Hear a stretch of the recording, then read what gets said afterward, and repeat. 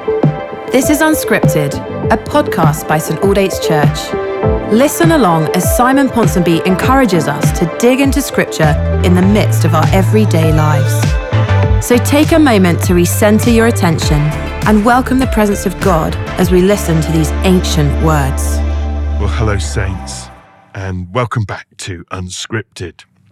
As we journey through Ephesians, we're in chapter 2, and we've been thinking about this new life in Christ, a life that is marked by a radical discontinuity in our ethical and moral practice. Once we used to live in sin, and because of that sin, we died. But because we are in Christ, because Christ has entered our life, we've been forgiven the penalty of our sin, but the presence of God in our life is dealing with the presence of sin that was in our life. And there is coming a transformation.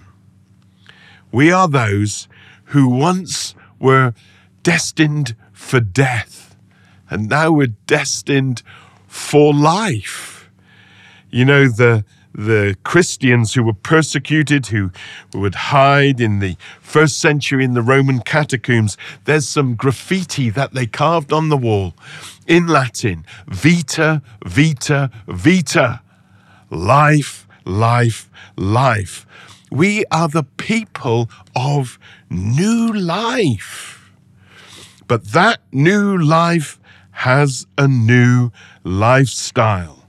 And we are no longer those who live in the pattern of transgression and sin. Paul is going to deal with how this is dealt with in our lives through the death of Christ and through the presence of Christ in our life. The death of Christ deals with the penalty of sin and the power of sin, and the presence of Christ enables us to become like him and to overcome those patterns of sin that were programmed into our body and mind and will, our flesh, as Paul calls it, that we have inherited from Adam. But we're changed. We're different. We're not what we were. We're not who we were. We have become new in Christ Jesus. We have life eternal to come, and we are living a different life in the here and now. And there's a real challenge for us. Paul here is being descriptive about what has happened and who the Ephesian church and we who are reading it are. But the challenge is it actually true? Is it true in your life? Is it true in my life? Is that pattern and program of sin that I used to live in still there?